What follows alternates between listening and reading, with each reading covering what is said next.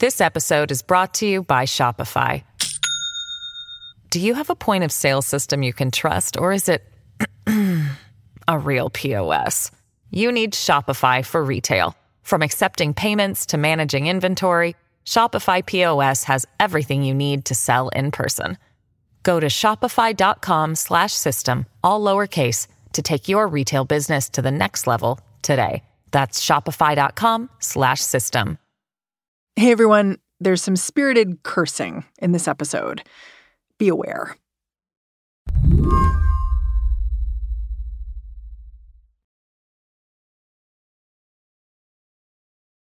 A year ago today, George Floyd was murdered precisely 263 steps from Marcia Howard's house. Marcia's a high school English teacher, or at least she was. Now she's something else, an activist, a caretaker. Even she has trouble coming up with the right word. If George Floyd Square is kind of like a village, can you describe your role in the village? Like, are you the mayor? I don't run nothing but my mouth. I guess I would say, I don't know if that's entirely true, because when I look at, for instance, your social media, your handle is Marcia Howard 38th Street. Clearly the place is deeply embedded inside of you. I gotta tell you, this is my neighborhood. This is my neighborhood. My own student is the one who filmed the death of George Floyd. I haven't taught a day since. Instead of reporting to a classroom, Marcia's been reporting to George Floyd Square. She's part of a volunteer security team that's organized itself at the intersection of 38th and Chicago, where a steel fist sculpture has sprouted up in the middle of the road, right in front of Cup Foods, and traffic is closed off for a block in any direction. Marcia's got her own uniform at this point. You can see it in her TikTok videos. She wears a yellow beanie. It's a yellow headband in the warmer months. She's got trademark glasses. And then there's the GoPro camera strapped to her chest. I started wearing a camera probably May 29th or May 30th. Did you think you were doing it for your own safety? What was your process? The process was, motherfuckers be lying. That's the process. That camera has come in handy because to talk to Marcia is to understand that living in George Floyd Square can make you feel both united in a struggle for justice and under constant siege. Over the last year, what started with an impromptu memorial has become a semi-permanent occupation. Marcia and her neighbors have demands they want met before they open this intersection back up. Not everyone's happy with this situation, which hasn't stopped Marcia from chronicling it all. Her TikTok has become a tragicomic newsreel, and she's cast herself as a happy-go-lucky and often foul-mouthed reporter on the scene. Greetings from GFS. She shares the feel-good stuff, pictures from a movie night in the square, an impromptu parade. Then there's the security footage. This is some video Marcia posted about a week ago. It shows a white man who's hopped out of his truck and started swinging an axe at a shelter Marcia built to keep folks warm. If you notice, our camera was tracking him the entire time. And I'm like, God, how long is he going to take to do this? He got tired at one point and was like, I'm like, baby, don't skip cardio day. Eventually, the neighbors start yelling at this guy. He starts to leave. Then Marcia points the camera back at herself. You left your axe, dumbass. No justice, no street. Yesterday, too, somebody came in with a Blue Lives Matter flag and camo dressing on and decided he was going to try to plant a flag. How do you deal with that? Oh, we dealt with it. Are you ordering him away? At 38th in Chicago, we walk and talk. We walk and talk. We walk and talk with Nazis. We walk and talk with the guy with the double lightning bolt and the swastika on his calf. But meanwhile, your feet are still moving and you're walking toward an exit. Turns out, it can be effective. Turns out, you don't need to put your knee on somebody's neck. Go figure. Do you feel like you're being tested? We've been tested for a year. If you think what you're doing in protest is transformative, is transgressive, then don't you think you're worthy of that type of fuck shit, of that type of governmental interference? So either what we're doing is transformational or nobody cares and they would not even extend the effort to undermine it.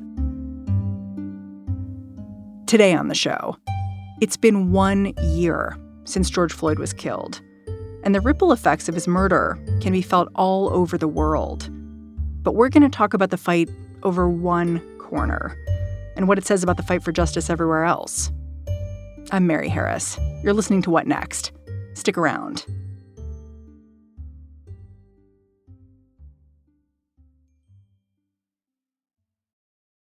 This episode is brought to you by Discover.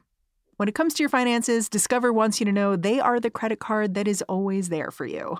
With 24/7 U.S.-based live customer service, everyone has the option to talk to a real person anytime, day or night. Yep, that means no more waiting for, quote, normal business hours just to get a hold of someone. We are talking real service from real people whenever you need it. Get the customer service you deserve with Discover. Limitations apply. See terms at discover.com/creditcard. Marcia Howard first moved to this now infamous corner of Minneapolis back in the late 1990s. She'd married a Minnesota native. Even back then, she believed in the importance of local action, of investing in the place you live. I bought this house in 1998 when I was a fresh-faced 25-year-old high school teacher. I looked on a map and I circled 3 miles in circumference. I wanted to live within 3 miles of that school. Because you were teaching at Roosevelt High School. Yep. And I believe in community education, and I wanted to be in community with the people that I taught. I wanted to bump into them at the corner store. I wanted to see their mom at church. I wanted to be in community. But when I told my new coworkers that I was moving a block away from 38th in Chicago, they looked at me askance and they were like, And I said, why? They said, it might be a little sketchy. Now I'm from Arkansas. I didn't know what sketchy meant. But I found out. I closed November 12th, moved in, I believe, November 18th. And as we moved the couch in, pow, pow, pow. I'm like, what's going on? Cup Foods on the corner of 38th in Chicago was being raided by the feds. And that was my introduction to the neighborhood in which I moved. Cup Foods, many people know it now because that's the place where George Floyd allegedly tried to use counterfeit money. And, of course, he was murdered in front of Cup Foods. Yep. But it's the corner store. And so I can look upon that square from this window. This autonomous zone isn't just like grandstanding or some vanity project. This is my neighborhood. So we're speaking to you because it's the anniversary of George Floyd's death. And I wonder if you could just go back in time and introduce me to who you were a year ago. Like, what were you doing and how that's changed over the last year? I, like many other people, were dealing with the effects of COVID during that time. Me teaching on my front porch in some makeshift classroom for distance learning. But that day, it was Memorial Day, so there was no school. When we heard the hue and cry of a tragedy that occurred on the corner, I didn't even venture out that night. It wasn't until the next day when hundreds of people started parking on my block and walking toward the intersection that I went out there, still in my A-line skirts and kitten heels, because I dressed for work, even though I was still on my front porch. And so I went out there to see what was what. And after being there that first week, after communing with my neighbors and coming up with chat loops in order to defend our street from the ever-present threat of outsiders coming in, the misinformation and disinformation about that. No, there were not Klansmen in full regalia marching up Park Avenue. But yes, there were white boys on bikes trying to start fires. Yes, we were there and we had to defend our block. And that kind of went into defending the square where hundreds, maybe thousands of people would stay in defiance of curfews overnight. You described yourself as having an A-line skirt and in little kitten heels. But I've seen pictures of you now, and you look pretty different than that. How did you go from A-line skirt, kitten heels, to wearing a GoPro on your chest and walking around your neighborhood helping to keep it safe? Well, I need you to understand, I am a teacher, but I'm also a retired United States Marine. I was a non-commissioned officer in the Marine Corps. And so I think for some reason, divine timing or just the privilege of proximity, I had the right skill set to do what I'm doing now. Number one, I've taught half this neighborhood, so I know the brothers that are out there every night. And number two, I have situational awareness enough and a skill set that's uniquely suited for what it was that I was going to do next. And what that was to walk around this zone with all the visitors, all the protesters, all the people standing in solidarity. And I needed to be eyes out. I needed to watch for threats. I needed to respond when people needed help. Over the next few months, Marcia watched her neighborhood change. She saw people come together, plant a community garden. The original fist sculpture at the center of the square, it was made of wood, but it got replaced by a steel structure that was made to last. A guy named Jay took rubble from the riots that happened on nearby Lake Street after George Floyd died and used them to build flower beds. As the square evolved, Marcia's role in it did too. She volunteered to run security and then started patrolling the streets to keep an eye out for trouble. George Floyd Square, it became her sole focus. When did you quit your job? I didn't quit. I didn't quit. I just didn't go back. I called my students or went online and I said, be careful with each other, be socially distant, finish The Color Purple, but you all have credit as of this moment. Man, that was a year ago. And then I had to tell my principal that I was taking a leave. And so I took all my sick days and took a long leave. I've been teaching for 23 years. I had a lot of sick days. I haven't been back. What's your daily schedule now? Like, you wake up, do you go right outside? Do you, suit up? Do you have a routine? I actually did a TikTok about what I have to do to prepare to go outside, including just having hand sanitizer on me, a radio, and a GoPro. Then I go outside, and I'm outside or I'm asleep. That sounds endless. Like you're always working. How does that not exhaust you? It's not work. It's not work. I have to stand on a corner at the age of 48 and say my life matters and still got white people arguing with me. This isn't work. This is me trying to forge a world that I want my grandchildren to live in. This isn't work. This is the work, but it isn't work. In a way, I think people outside of this zone can understand the power of protest, the power of the rally, of occupying city streets, knowing that that disruption, however minor or major it is disrupting the routine of the status quo. The person that's irritated that they can't get to where they are going in the normal route, that they have to adjust themselves in order to carry on their day. However irate they are, they're thinking about why they had to do that.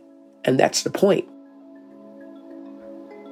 When we come back, the demands protesters are making, and whether the city of Minneapolis is ready to meet any of them. This episode is brought to you by Shopify. Do you have a point of sale system you can trust, or is it a real POS? You need Shopify for retail. From accepting payments to managing inventory, Shopify POS has everything you need to sell in person. Go to shopify.com/system, all lowercase, to take your retail business to the next level today. That's shopify.com/system. This is the story of the one. As a maintenance engineer, he hears things differently. To the untrained ear, everything on his shop floor might sound fine, but he can hear gears grinding or a belt slipping. So he steps in to fix the problem at hand before it gets out of hand. And he knows Grainger's got the right product he needs to get the job done, which is music to his ears. Call, click Grainger.com, or just stop by. Grainger, for the ones who get it done.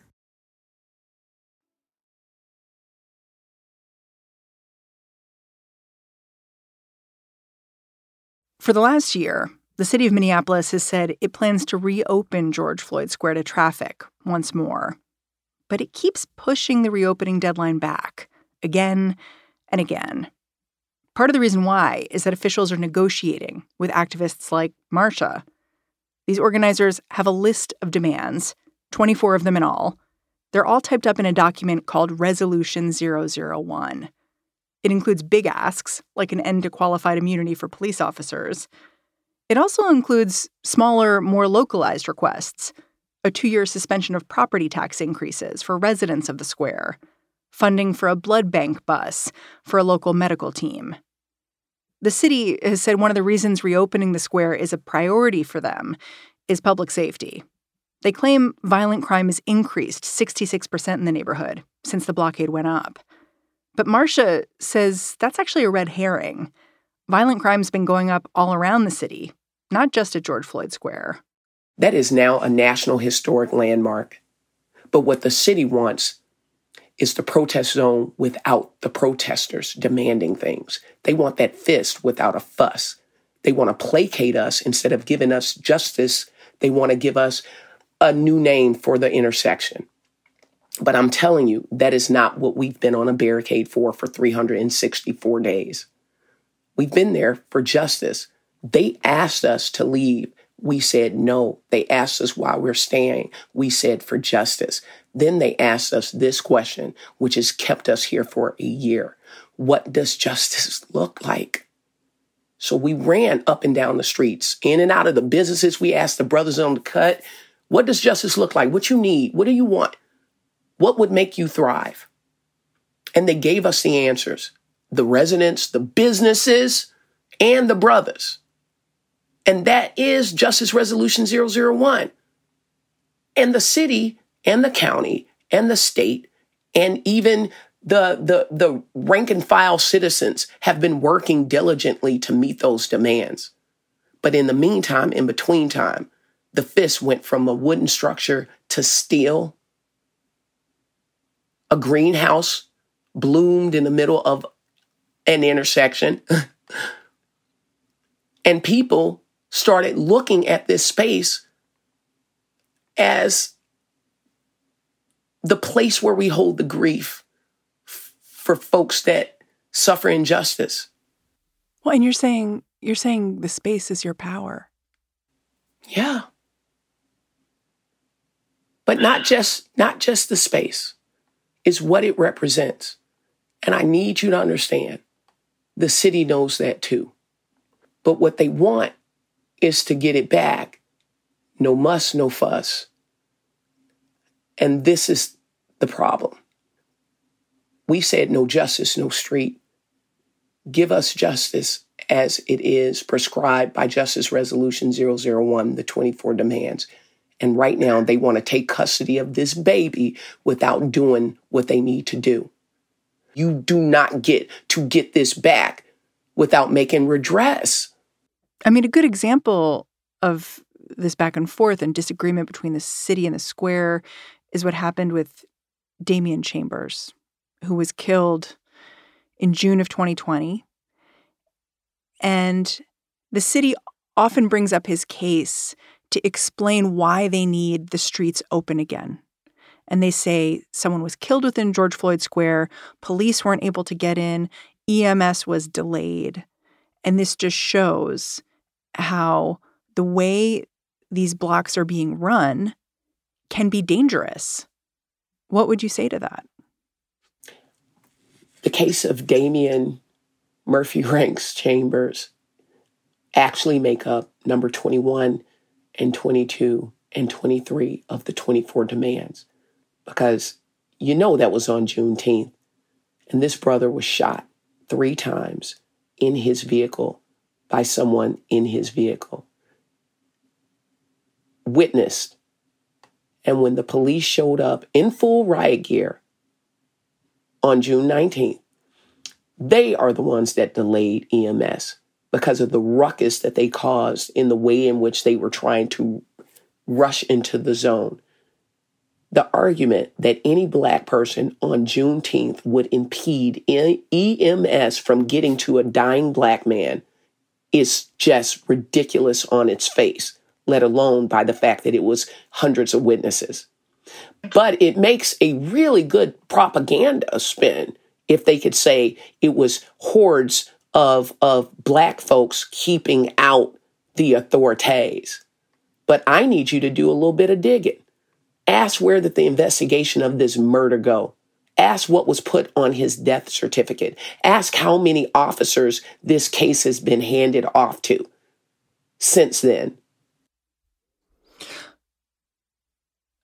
The police aren't making this argument, but I guess implicit in the city's repeated use of the case of Damian Chambers is the idea that if police were in the neighborhood, it would be safer. Baby, they were at Phelps Park a block away the entire time. They were already staged there. Their cars were right there. They were less than 80 yards away the entire time the party was going on. They were right there. And funnily enough, they seem to always be right there when something pops off. Riddle me that. I'm telling you, if we are doing something transformative, then we're doing something worthy of interference and undermining.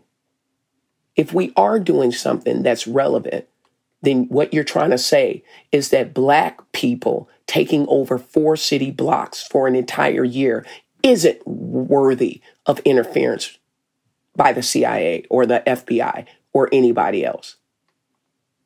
You think they left us alone? Really? When you think about the history of civil rights and movements, and you think about the lives lost, then you'll understand why I went right on over to the Cremation Society and put down money for my urn. Because I didn't save any oxygen for the swim back to shore. I know what we're doing is transformational. And I know that that is a threat to the system. And you worry about your own safety. No, I'm preparing for eventuality. That's dark. I'm a Black person in America trying to get liberty. What happens to us?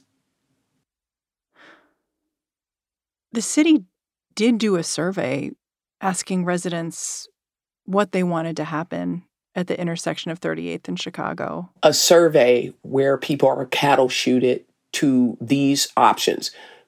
Open the square and this, open the square and this, open the square and this. Don't talk to me about that survey, please. You just don't think it's legitimate. It just didn't ask the right questions. That's precisely what I think. I mean, I know you go to city council meetings and you represent the square. And one of the council members who represents the area, Andrea Jenkins, she's said she wants to open the streets back up again. What are your conversations like with her? I'll say this. I truly don't believe they want to fully open it. I don't. But I don't think they can actually say that out loud, at least before this election cycle. What does the city get from keeping it closed? Right now, the city of Minneapolis is on the cusp of attempting to redeem itself, because Minnesota has now become the byword for abject police brutality. I live in a state that used to be known for Minnesota nice, and now the name Jamar Clark and Philando Castile and George Floyd and Dante Wright sits in the mouths of people not just across this state, but across the country and around the world. But right now, if it keeps that fist, it can say, now we are the Mecca for racial justice and healing. You get off a plane during your layover, and where do you want to see? You want to either see Mall of America, the Cherry and the Spoon, or George Floyd Square. The city knows what it's sitting on now. So what you're talking about here is a kind of political chess where the city, in your telling, creates a narrative of people want the streets opened. People want George Floyd Square to go back to the way it was. And they keep not doing it. And it allows them to have a moment where they say, we're going to give these people the square. But in a way, the square isn't what you want. The square is a symbol for a list of other demands that you want. And so you worry that the city might give you the space when you want something more radical than that. I don't worry about it because I have patience. It's not just sitting at a barricade and singing Kumbaya around a fire. We actually have working groups that are contacting congressmen and holding secret meetings with our elected officials in order to move the needle with qualified immunity. And we're finding culturally competent mental health care workers in order to meet the other demand of integrated health that needs to get funded through this justice resolution. Frankly, if y'all want to know when we're going to leave, all you got to do is know that we're moving at the pace of justice. The city knows precisely what we got. They know what we've negotiated. They know what we have settled for with each demand. I'll give you an example. Let me give you one. Number one, recall Mike Freeman. Mike Freeman is the prosecutor for Hennepin County? Yep. Now, here's the thing. To recall somebody, it's actually the voter's job. We knew that. Here's the thing. What we sat around a table and asked for, okay, I know y'all can't get him to be fired. He might not want to quit, but can somebody around here denounce him? Because I read an article where he said something to the effect of, most people want recognition for their work. Here, anonymity serves me. If I do get on the ballot, no one will know who I am. And I said to that group around that table, which included the mayor and members of city council, could one of you agree to denounce him? Full-throated denouncement. So then when it's time for him to be on a recall ballot, he's not anonymous anymore. He's not anonymous. And guess what? First or second round of negotiations, they agreed to do it. And then several weeks later, the judge pulled him off the case and said it was because he did sloppy work, that he was not fit to be on that case, which is when Ellison took the Derek Chauvin trial. Yes. When I got to my porch, I pulled out the whiteboard and I put a big red check for number one, recall Mike Freeman. Because you see that demand as met? I see it as met as well as it can be. Listening to you, you're being practical. You're like, all right, this would take 100,000 signatures. We got him off the case. I'm going to put a check next to this. I'm not. No, remember, we brought it to the community first. And by that, I mean the people who asked for it that meet twice a day, every day for an entire year. And we said, is this good enough? I don't run nothing but my mouth. I ain't making no decisions. So when we came to an agreement, like, okay, and yet there are people in that square that are still working to get him recalled, that are still working for him to even decide to just don't run again, maybe quit and ride off into the sunset.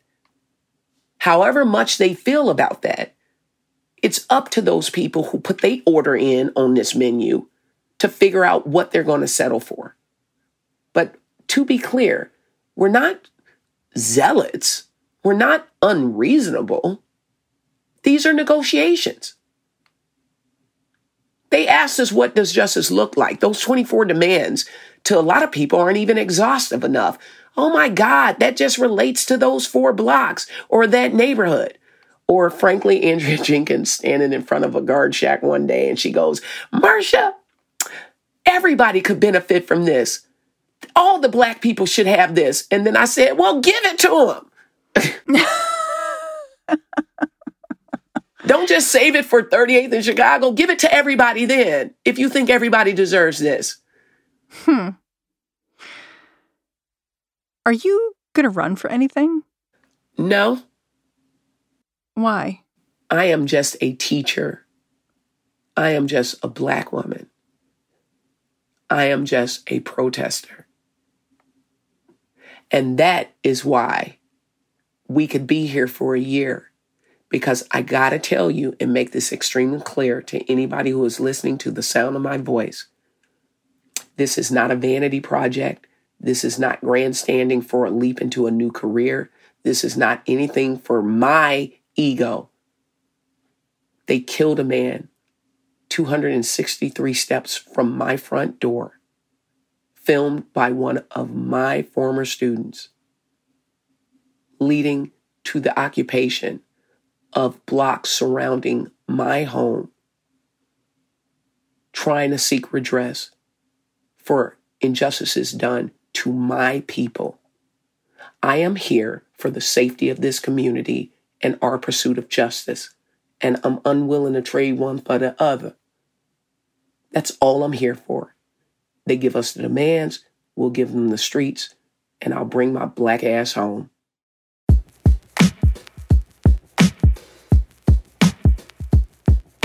Marsha, I'm really grateful for your time. Thanks for all the work you're doing. Thank you. Thank you very much. Marsha Howard is a security volunteer and a teacher who lives in George Floyd Square. And that's the show. What Next is produced by Davis Land, Daniel Hewitt, Elena Schwartz, Mary Wilson, and Carmel Delshad. We are led by Allison Benedict and Alicia Montgomery. And I'm Mary Harris. You can go track me down on Twitter if you want. I'm at Mary's Desk. But no matter what, I'll catch you back in this feed tomorrow.